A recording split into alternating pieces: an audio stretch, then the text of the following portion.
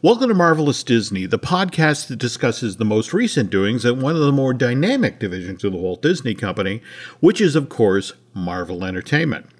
This is entertainment writer Jim Hill, and my co-host, the amazing Aaron Adams, and I are recording this week's episode on March 22nd, 2021. So I have to ask, Aaron, what were your priorities this past weekend? Were we watching episode 1 of Falcon and the Winter Soldier on Disney Plus, or were we over on HBO Max watching the Snyder Cut of Justice League? To quote a character from Futurama, why not Zoidberg? Which means both. Why not do both? Okay. I always appreciate anyone who can shoehorn Dr. Zoidberg into any conversation.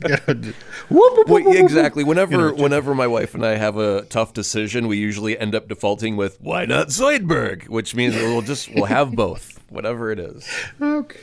Okay. I have to admit, I held off on the Snyder Cut this past weekend in particular. I didn't have 4 hours to spare, but I also worried that.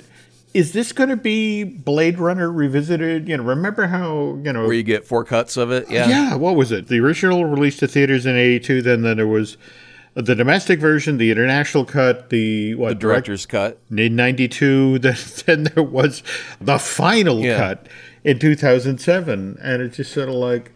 With the Snyder Cut, I feel that it's really unfair to compare like the theatrical version to it, because it's not like... Zack Snyder's original vision was going to get 4 hours of screen time across U.S. cinemas. That was never going to happen. So, I mean, it's great that he got to go hog wild and do all the extra bells and whistles. Like, I'm a glutton, so if you can add more on top of it, fine. Go ahead and add more. And I did enjoy it. I mean, it was different. There was, you saw the beats that were the same. You saw what wasn't there, so you know what Joss ended up adding by proxy. And so in comparison, I did enjoy it, but I really, really wonder what it would have been if he had a 2.5 hour theatrical restriction runtime limit like a real movie. Because it wouldn't be the same thing at all. And it would feel kind of choppy and truncated and lopped off in places as a result of that. No, I get that. In fact, I may not have watched the film, but I have... I have read virtually everything, and I know about the expanded screen time and storyline for Flash. Likewise, evidently, Cyborg particularly. Right. That story gets filled out, and, we get a different take on Wonder Woman, likewise Aquaman. But at the same time, the fact that if that film had been successful and Warner's had decided to continue down that road, particularly at the end credit scenes, we hint at, what was it, Justice League 2, Justice League 3? Oh, sure. That was going to be the whole idea, was to build a big, huge, epic, never-ending saga, and these characters would come back forever and ever and ever, amen. But I want to know from all of our Marvel fans out there that did watch Justice League, when Wonder Woman is telling the story of the old gods, and they get Darkseid an axe in the shoulder, how many Marvel fans muttered to themselves, should have went for the head? I mean, it was the exact same thing. It was the exact same scene, right? It was. We all know it was. We're not going to, point fingers or anything like that, but we all said it. Come on. Wow. Oh, great insight. So again, the Snyder Cut of the Justice League dropped on HBO Max on the 18th. I also want to point out, though, that on that same day, there was a Why Not Zoidberg, rather than, watching, Falcon and the Winter Soldier or the Snyder Cut, you could also go to A Touch of Disney, which was this ticketed experience that was offered at California Adventure. Aaron, it was mostly a food and merch event. I mean, all of the ride shows and attractions inside of California were closed down. But for a lot of Marvel fans who went to this event, the big draw was that this is as close as they've been able to get for months to the Avengers campus at that theme park. I saw a couple of photos online that look like they're taken through some shrubbery. Yes, lots. Okay, all right. Lots of, The big news was shrubbery with a hint of a Quinjet in the background. Well, yes, and that, and a 40s period billboard on the side of the old Stark Motors factory. I want to say the catchphrase is taking automobiles to new heights, which is supposed to reference the flying car that we get to see Howard Stark demoing. Did anyone ever tell Howard, by the way, we do have airplanes? Well, but the other thing that Marvel fans were fascinated by, in addition to getting these peeks of the land and that sort of thing, the construction fence that circles the still closed off Anaheim version of the Avengers campus had now been all themed to promote Black Widow. So there were logos up for Taskmaster, Red Guardian, and of course Black Widow.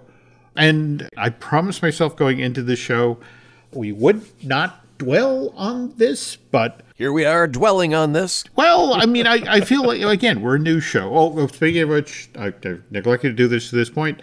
The news portion of today's show, today's Marvelous Disney, is brought to you by Storybook Destination, trusted travel partner of the Jim Hill Media Podcast Network. For a worry-free travel experience, please book online at storybooksdestinations.com.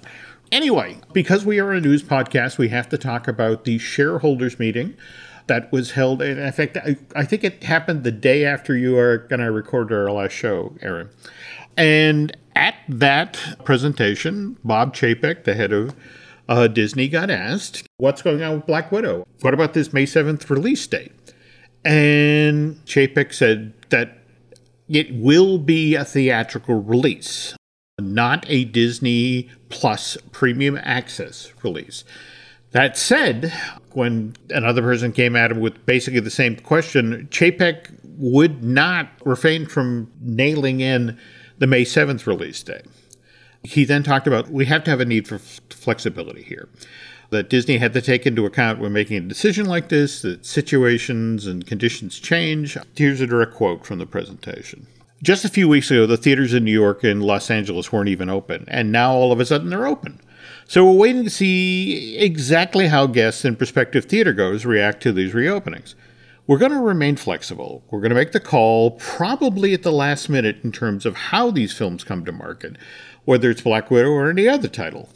As you know, we've had unbelievable success at theaters, and we believe that the going to the theater and seeing a movie with a large audience experience is an important component when it comes to building our franchises. But at the same time, we don't think it's the only way to do that. So we're going to remain flexible, and we're going to see what happens over the next couple of months. So it sounds like they're going to leave the door open for Disney Plus, which is where you give Disney Plus some money for your monthly subscription, plus a little bit more to watch a movie that should have been in theaters. The way it's been explained to me is that the weird thing with Black Widow is what happens with Godzilla versus Kong is going to have a big impact on Disney's decision-making. Now, that's released internationally on March 24th, and then it shows up in theaters here in the States on March 31st. Oh my God, that's a horrible litmus test because the game's already rigged for HBO Max to favor that win over theaters. Because you've got an option of, do I have to go to a theater or can I get it on HBO Max? Whereas Black Widow by itself was theater only. And now they're going to sit there and look at something that had another option the whole time and then maybe change their mind. And we already know, like, if you watched, well, I'm sure that Zack Snyder's Justice League got more than 10 viewers. HBO Max probably got some new subscribers so that those people could see that event. And then they probably turned off HBO Max and aren't going to watch it for another week because, if they wanted to be there, they would already be there. There was a thing that brought them there. That was the Snyder Cut. They bought their ticket. They watched it. Now, they're done with it, unless something amazing comes along, which, lo and behold, Godzilla vs. Kong. Because, as we've discussed before, HBO Max has got a stranglehold on the theater chains because they've got the release to everything for the, next year. And that's not a fair comparison to when Disney was going to say, for our Marvel movie, it's going to be theater only. Theater only, and then we get really close to the date, and I see why they would do it, because if you look at their calendar, the way that they've got everything staggered for the way that all the Marvel shows come out, they've got no place to move the girl. So of course it's going to be, what's our next option? Disney Plus. One other thing to take into consideration here is that Godzilla vs. Kong opens a full week ahead of the debut in the States, which again, same day that it shows up on HBO Max. And the Marvel movies typically make 60 to 70% of their ticket sales overseas. And the other thing, or at least it was explained to me, is that with the COVID surge that's going on yet again in Europe, this is supposedly the third surge at this point, and schools are being forced to close and cafes are being shuttered in theaters and the like. Chapek has to take the big picture into account. And it's, yes, the theaters in LA and New York are open, but if the theaters overseas aren't open, and that's where we make the bulk of our dough in these Marvel movies, what's the sense of opening it on May 7th? So, are we taking bets, by the way, on this? Do we have any odds? What do you think? Is it going to release on May 7th, or is it going to get pushed, or is it going to go to Disney++? Where would you lay your money right this second? If I said, here's 5 free betting dollars, where are you going to put them? What square? Well, as I was prepping the show tonight, I had ABC News on in the background, and they were talking about what's been going on in Miami with the issues they're having there with COVID. And I just have an uneasy feeling that we're going to see another surge here in the States, and that's going to impact the decision making. You're putting your 5 free dollars on push to another date. I am putting, yes. Okay, so. I'm putting mine on Disney++. I don't think they've got a place to move it to. So we'll compare in a couple months' time and see what happens with the results. That works. All right, let's go to our happier topic. I remember on our last show, Aaron and I were talking about Kevin Feige when he was talking at the Winter 2021 press event for the Television Critics Association, was letting folks know that they should anticipate that some of the limited series that Marvel Studios is doing may get a season 2 or even a season 3.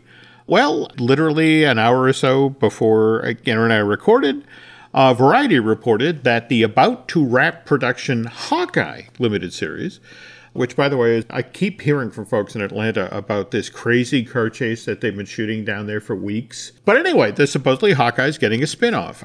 Variety reports that Etienne Cohen and Emily Cohen have been hired to write and executive produce Echo, which is about a deaf Native American character who has the ability to perfectly copy another person's movements or fighting style, which makes Echo a formidable opponent in battle.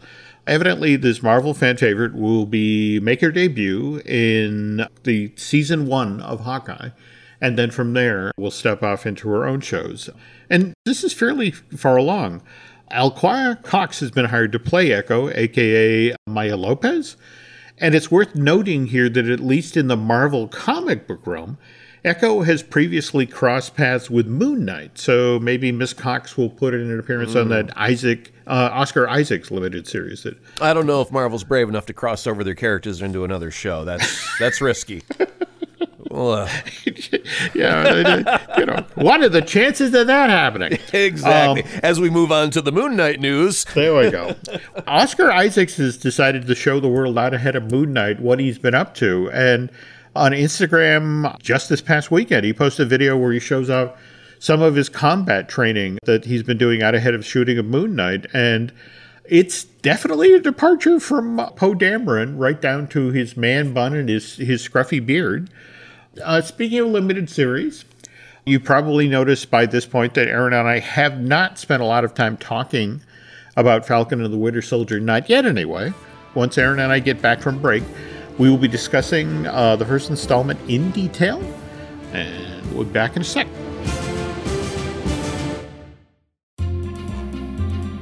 Before we get into the Falcon and the Winter Soldier stuff, wanted to ask Aaron, did you get to see Assembled, the special about the making of WandaVision? Yes, and I wish they would have spent more time on the sound department, because I thought they had a lot more that they could have dove into that would have been very interesting for the casual viewer. You didn't have to be a sound nut to get some appreciation for where they could have gone with it. Mm-hmm. But I was craving just that little bit more, and I figured if you're not having to deal with time slots and commercial breaks and, the traditional network format, why not go a little bit deeper? I mean, you had, like you'd said, Mandalorian, you get 8 episodes of behind the scenes for it, and WandaVision, here's a good hour or so, and it's like, I appreciate that hour, and I just want more of it. As you mentioned, season 1 of The Mandalorian was 8 episodes, and they did 8 episodes of the Disney Gallery, giving you an in-depth behind-the-scenes look at that, that first Yeah, and season then of the season show. 2, it was completely truncated, right? It was one episode. I mean, it was, Yeah. it was a decent episode, but in fact, I'm sitting here holding the last issue of Cinefex magazine, issue number 172. They just couldn't make it in the COVID space. So this great behind the scenes effects magazine is shutting down production, but they went out on top. They have an amazing issue about the making of The Mandalorian. And the stories in here about season 2 that I wish they had discussed in that making of special. But evidently this is the new mindset at Disney Plus. It's like, we'll do the 1 hour version. That said, I did enjoy a lot of what I learned about WandaVision. In fact, there was that great story about the effects guys and how hesitant the director was to go to these guys who'd worked on Endgame, sort of the state of the art for effects. And he was hesitant to go to these guys because he wanted them to do cheesy, Bewitched era effects. And wire gags that, where you physically hang it from the ceiling and shake it around off a stick. It turned out these guys had apprenticed back in the day on shows like Bewitched. And in a weird sort of way, they were delighted to, oh, yeah, geez, I know how to do that. I did that back in the day. So it was old home week, so to speak. They knew exactly how to do the fishing line and to make all the effects work. Likewise, Elizabeth Olsen, for her, being there for the live shoot for the I Love Lucy, Dick Van Dyke inspired episode where they had the live audience, it brought her back to when she was a little kid and would be taken by her mom to the set of Full House to watch her two sisters shoot in front of a live audience. And so it's like, wow, I know this. I've seen this. Likewise, I think you and I have talked about Deborah Jo Rupp from the 70s show. It always fascinates me about why people sometimes take jobs. And in this case, Deborah Jo had let her nephews know that, well, the people at Disney reached out to me about WandaVision. And was it her nephew who said he'd never speak to her again unless she took this job? Yeah, I think it was a nephew. Yeah. So it's like, well, I'm here. Beyond that, to then talk with Elizabeth and Catherine Hahn, talk about the flying scenes in the show and how after they got used to the corsets and everything they had to be strapped in to do it, how they really, got off on the flying scenes, how much time they spent up in the air and everything they had to do to pull off the flying stuff. I don't think this was mentioned as part of the show, but I came across a story this week about there was a scene that was shot for the final either episode 8 or episode 9. I'm not sure on the exact breakdown of it. But supposedly there was a scene where Monica Rambeau, Pietro Maximoff, the Ralph Boner character, and then Vision and Wanda's two kids, Billy and Tommy, actually break into Agatha's basement and find the witch's dungeon as they're looking for Wanda. And I guess they attempt to steal the Darkhold, and it's at that moment that they find out that Senior Scratchy, Agatha's rabbit, is actually a demon. And supposedly this was completely shot. They began effects work on it. But it was one of these things where, again, in our COVID world, just finishing the scene, and when you have to, you have this locked-in release date from the folks at Disney Plus, it was like, we have to put our assets elsewhere. So right, we don't have time to finish it, but it's not necessary to the overall story. So there we go. It.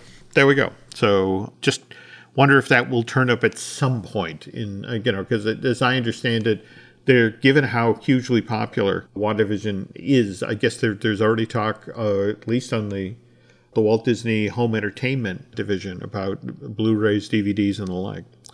Also, I want to just touch base about the Legend short film pieces that were done out ahead of Falcon and the Winter Soldier. And I was confessing this to Aaron prior to us recording tonight, and I am genuinely embarrassed to admit that the on your left thing that Sam Wilson says before he comes through the portal in Endgame is actually referencing Captain America repeatedly passing Sam as he runs around The reflecting pool at the Lincoln Memorial, right?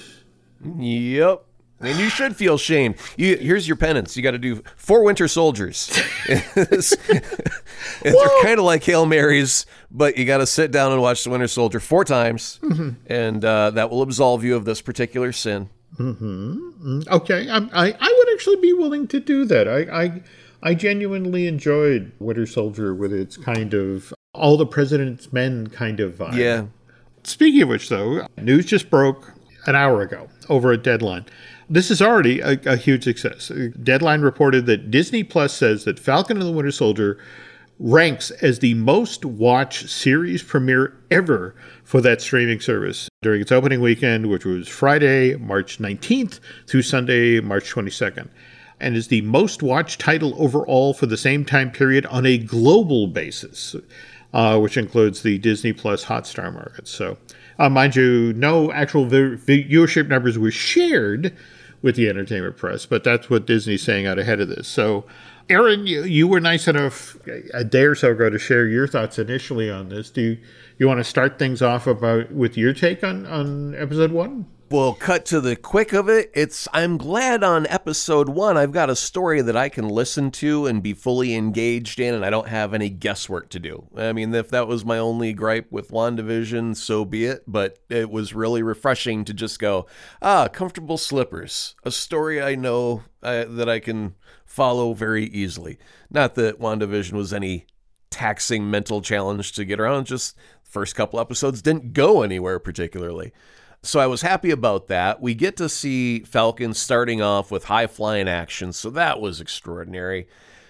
Now, when we see the thing with the helicopters where they take the guy hostage and they fly with their wingsuits through the air and they dive into the side of a helicopter with wingsuits, I said, now that was some incredible effects work to make it look so real. And I had just read yesterday from one of the creatives of the show that they actually got a real person crazy enough to put on a wingsuit and dive within feet of a moving helicopter blade and dive into a side of a helicopter, not once but twice, so they could get it for 2 different shots. That was amazing. And then they said that they were looking online to find stunts, amazing things that people had done with these GoPro cameras and wingsuits and whatnot. And they saw some guys go through these amazingly narrow places, and I think they may have even done something very similar to, if not that helicopter gag. And so they had reached out to him like, hey, you want to do that for the show? And they said, yep. And they did that. But also you'll notice some stylings of when they show Falcon and they have the camera like directly in front of his face, and it's kind of almost got that fishbowl lens kind of quality. And that's kind of the GoPro look of, you put a little itty bitty camera on a stick, mount it in front of your face, go down a mountain at 1,000 miles an hour and scream your bloody head off. So the look and the style of some of the choices that they made during that opening sequence were taken from real stuff. And there wasn't as much visual effects as one might believe during some of those really crazy stunts that I just thought there's no way that they could get enough insurance in the world to do that. But they didn't start with that. They started with the Sam Wilson character at home, ironing a shirt and clearly getting ready to go someplace. And he packs away the Captain America shield in the carry case that Cap himself presented to Sam, with Bucky looking on at the end of Endgame. And they even ran the dialogue from that scene underneath. What does it feel like? Like it belongs to somebody else. And they included the Cap line. Well, it doesn't. They used that scene to show that this was a conflicted character who literally didn't believe he was worthy of Cap's mantle. He was doing the Superman 2, Spider-Man 2, I'm not worthy of the power, I'm going to set it aside and say, no, I'm not going to go that path. And then he's going to have to pick it up by the end of the show, right? That's the always the course of the hero in this type of circumstance, right? Well, and what's interesting is Anthony Mackie did some interviews out ahead of the debut with the show. And his take on Sam is like, look, he was a fan of Captain America like everybody else. Sam Wilson was a regular guy who won the lottery because when Black Widow and Captain America knocked on his door and needed a place to hide, he was home. And that's how he became the Falcon. But what I love, the wonderful juxtaposition there, is that we go from that scene to the wonderful scene of trying to rescue the guy from the plane and the helicopter, along the Tunisia and Libya border, and showing that Sam is a legitimate hero. That you don't need no shield. No, that's it exactly. And in fact, this is also where we get to meet the First Lieutenant Joaquin Torres character that Danny Ramirez plays. And I thought the follow-up scene for this was also interesting because we're all learning the characters at this point. And at that point, did you trust Danny? What was your take on how the kid on the ground during the flying scene? Yeah. No, you know what? I really enjoyed that they're working with the government agency as backup support, but having the support team now almost showcases how misused the agents of S.H.I.E.L.D. were, because I can see that being any one of the S.H.I.E.L.D. agents backing up one of our regular heroes. They should have had that linked kind of quality, and now we've got these new guys from, I don't even know what branch he's in. Yeah. But he's someone so new, and throughout the course of that episode, I grew to like him through his actions. I feel he's a trustworthy, on the right side, not the double agent kind of character. So I'm hoping for good from him, but it was always like, man, if they would have done this with Mac as, backup, it would have fit. You know what I mean? I know. During that flying scene, I do have to say now that I do believe that Anthony Mackie does put on a backpack with wings to go to work every day, because it looked great. It was exhilarating to watch. I really enjoyed that whole thing. It was great to have Don Cheadle show up in the beginning as a backup character. You know what I mean? Like it's like go through a war. I would imagine if someone's been through a tour of duty, they've got brothers for life that they've experienced the thing that only they share on this planet. Only them. I am so glad you brought up Don Cheadle, because that scene where we get Sam going to the Department of Defense and he's there supposedly handing off the Captain America shield so it can be permanently put on display in the Captain America exhibit. I believe we've established that was at the Smithsonian or something like that.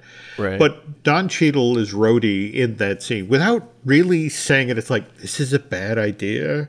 You should hang on to that shield. You were given that shield, and the world needs heroes now, and you are worthy of this mantle.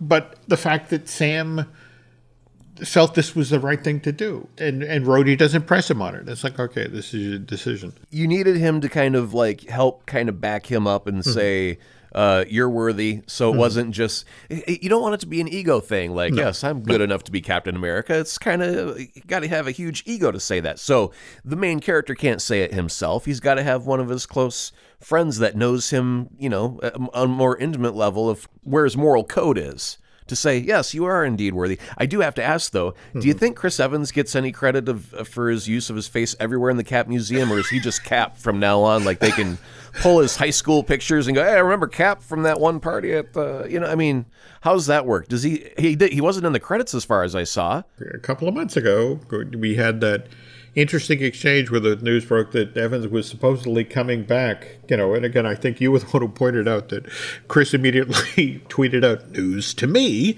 So would that be part of the old contract or the new contract? By the way, we're using your face again. Yeah, you don't have to come to the set. If you thought that the contract says if you don't have to get on a plane and come here for anything and we can just use an old photo, you don't get no more money. Right. Okay, now we've talked about the Falcon. It's now time to talk about the Winter Soldier, which throughout the entire first episode, these two characters are not in the same place at the same time. And both of them are facing challenges. What did you think of when it was revealed that Bucky was in therapy, or somewhat reluctantly in therapy? The psychological sparring with the Doctor is a fun way to get inside the head of your hero. You got to do something to tell the story, right? So, you got to find the shorthand.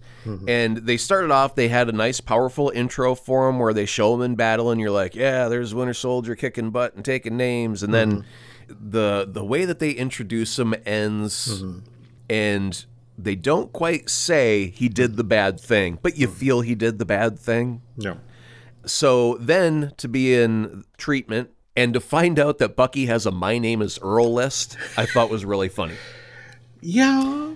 And the humor stopped as soon as you find out exactly why certain things take place in the episode and one name is on the list and you go, oh, that is sad. And now you've got all this, a big old bowl of boiling empathy for the character, right? No, absolutely. But it's going to be kind of intriguing because it's also one of these situations where it's like, how can he possibly make this right this many years after the fact? You can't make it right. All you can do is say, I did it and I'm sorry, and accept the repercussions of whatever that person throws at your head that happens to be within reach at that moment. And yeah, that's sad. But you know what? The thing that I'm enjoying about that is I don't think we would have ever gotten that character depth in a Marvel film. I think we needed the space of episodes to break this up into bite-sized pieces where they gotta, you can't just have action and explosions and fighting. You've got to have a character arc. We can't just have them go on a mission but not be changed at the end of it. Otherwise, our heroes remain stagnant, and we don't want stagnant heroes. And Falcon and his family and their boat that leads to an awkward scene at a bank was Michael Scott running this bank here. Shut that guy up. Well, but now it's interesting that you bring up the scene at the bank, because one of the things I genuinely enjoyed about the first episode of Falcon and the Winter Soldier is when they'd refer to the blip, the 5 years where half the population of the Earth was elsewhere. And it was an interesting bend on the fact that here was Sam and his sister Sarah trying to get a loan from a banker who was clearly enthusiastic that the Falcon was there right in front of him and, wanted a selfie and all that. But he then turns him down because he's looking at the past 5 years of his credit history and he doesn't have one. It's like, well, yeah, I was blipped. Bank don't care if you've been blipped off the planet for 5 years and come back. You ain't got no credit. Yeah, and it just sort of like, in a weird sort of thing that felt so real for today's world. It's like, yeah, you are aware that half the world just went away for 5 years and came back, and they're like, yep, absolutely, don't care. Yeah. Not our problem, it's your problem. Which brings us to the big bad, or what's being set up to be the villains of this thing, the Flag Smashers. And evidently it's this secretive group that believes the world was better during the blip and now wants to restore that world without borders. And we now go back to Lieutenant Torres, who's somehow managed to be, that there's sort of a cultish surrounding of the Flag Smashers and manages to be in the right place at the right time when the Flag Smashers are breaking into some sort of financial institution in Switzerland and attempting to make off with two giant duffel bags full of something of value. And so Torres attempts to take somebody down who is very quickly revealed to be superpowered. But let's talk about how this episode actually ends, with Torres reaching out to Sam, sharing this info, and then Sarah comes into the room and it's like, you gotta come watch something. And the two of them stand there in front of the television, and we're back at the Department of Defense. In fact, we start this thing off with the gentleman who Sam gave the shield to, the Department of Defense representative in front of a podium giving a speech about how America needs heroes again. And suddenly, here's the new Captain America, John Walker. I will only refer to him as U.S. Agent. There we go. I will not tarnish the Captain America name by linking the two. I will, he's U.S. Agent in my brain. That's it. Okay. And Sam Wilson's face as this particular episode ends. Twitter's overall face matched. There was a whole lot of that ain't my Cap going on. Mm-hmm. Did you see, is it Carl from Up? Yes. There was a lot of pictures of people putting Carl with a Captain America hat on it. And if you put the two side by side, my goodness, there's a comparison. It is an unfortunate chin, isn't it? Yeah. But again, Sam's face of just the emotions that played over, and you should get the sense that I got played. I handed over the shield and I got played. It's a very interesting place to leave off because episode 1 ends. We've got Sam and Bucky in different places. We have no Baron Zemo. We have no Agent 13, Sharon Carter.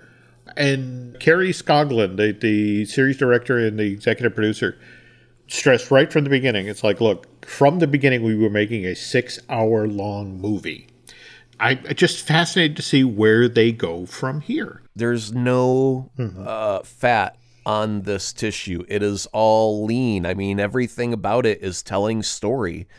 And even if it's the bank scene, it's telling us of the state of the overall MCU and how people are treated pre-blip and post-blip. There's a lot of this that we didn't really get that nuance in Spider-Man Far From Home when they just, come back. We got a little opening scene where they were doing their news and they go, well, the band was in the gym and then they were gone and then they were back again. And here's your Spider-Man movie. And that was kind of all they ever did about the blip in that movie. So here you get a little bit more. And we also did get to see that in WandaVision when Monica Rambeau comes back in that one opening moment. Yes. Yeah. And a lot of those moments, that gave a huge amount of instant emotion because we knew what was happening when we saw her not dissolve but resolve, just form from the dust and come back. And then there's all the chaos in the hospital. And exactly in the Marvel shorthand, exactly what's happening in that moment. And I think that's one of those nice things about having these longer 6 hours. We break them up into episodes, but we get room to breathe. We get room to explore those little corners. You have nailed what we're seeing now just on the back of WandaVision, coupled with just a little taste of things we've gotten so far of Falcon and the Winter Soldier. That very thing, that stories that get to breathe. It's like, I can't help but think of that scene in the library between Vision and White Vision, where they have the philosophical discussion about, I'm blanking the name of the ship of Theseus. I think you and I talked about this with the runtimes of Infinity War and Endgame, that it was almost admirable that there would be these little quiet character moments, but you had a 3-hour runtime and you could do that. And you were just a few minutes ago alluding to here's the Snyder Cut with its 4 hours, but could these beats have made it into a 2.5-hour version of this movie? And I really like this take on the superhero world. In addition to great action scenes like the jumping through the helicopter with the blades going, but that you get these little quieter character moments where you see Sam fighting with his sister.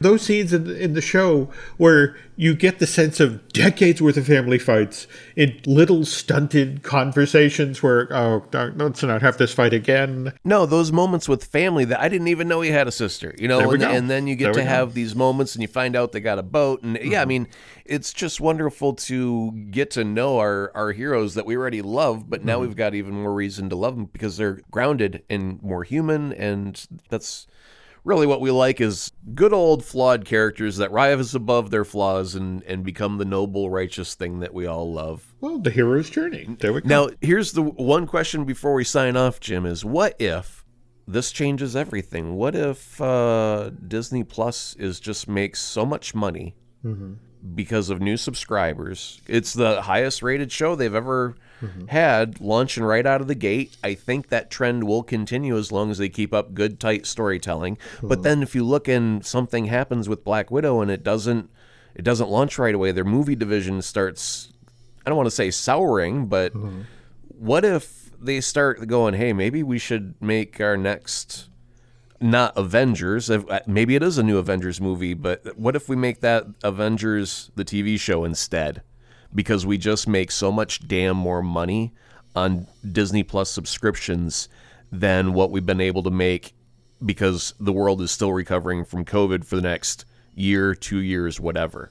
I hate to say this, but I think these conversations are already happening in executive suites all over Hollywood. For example, if you look at Paramount Plus and how much of the Star Trek franchise, I mean, there was supposed to be the Star Trek 4 that Quentin Tarantino supposedly wrote a script for it.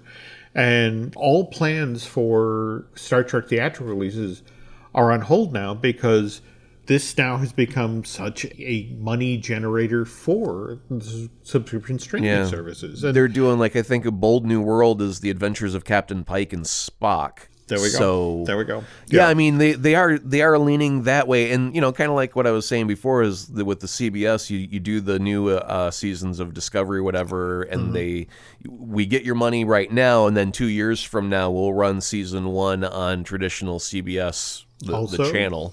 2 bites of the same apple. So. Yeah, exactly. So I just wonder if theatrical is hurting, and it's not, the theater's fault. It's just COVID and the world, but a business is going to react or it's going to die.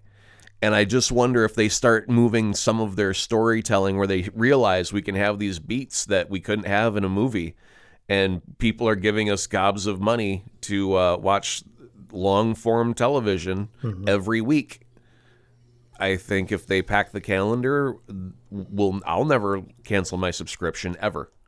And especially if you double that with Star Wars on the backside of, they're just getting going with Mandalorian. They've got 100 other things that they want to put on. So, I can't wait for the world where I'm just watching Mandalorian and then WandaVision Season 2 and then Books of Boba Fett and then Falcon and Winter Soldier. Keep it coming. Keep it coming.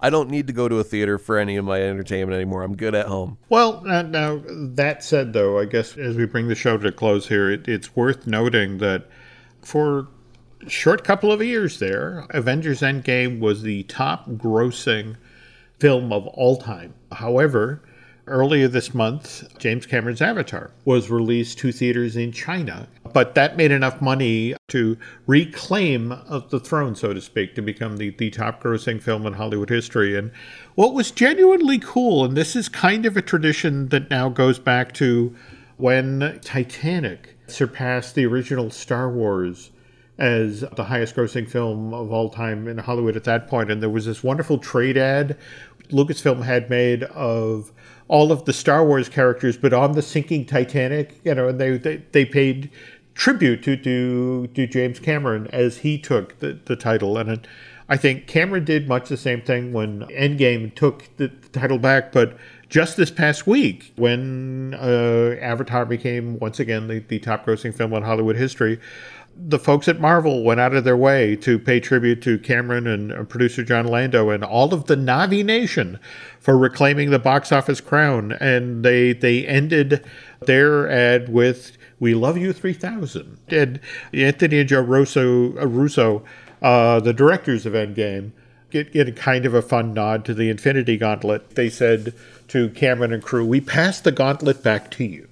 Well, since Disney owns both Fox and Marvel, what a lovely story of how Disney just handed themselves a trophy. And well, Disney, you did so well by re-releasing this in a place that has no other entertainment that they will actually watch a 15-year-old movie. Congratulations, here's this trophy. Well, thank you, Disney. That's so kind of you to make this trophy and hand it to me. I know it took many artists many hours to draw it and write this beautiful message so that I can receive it on behalf of myself. Let me break my arm as I pat myself on the back real good.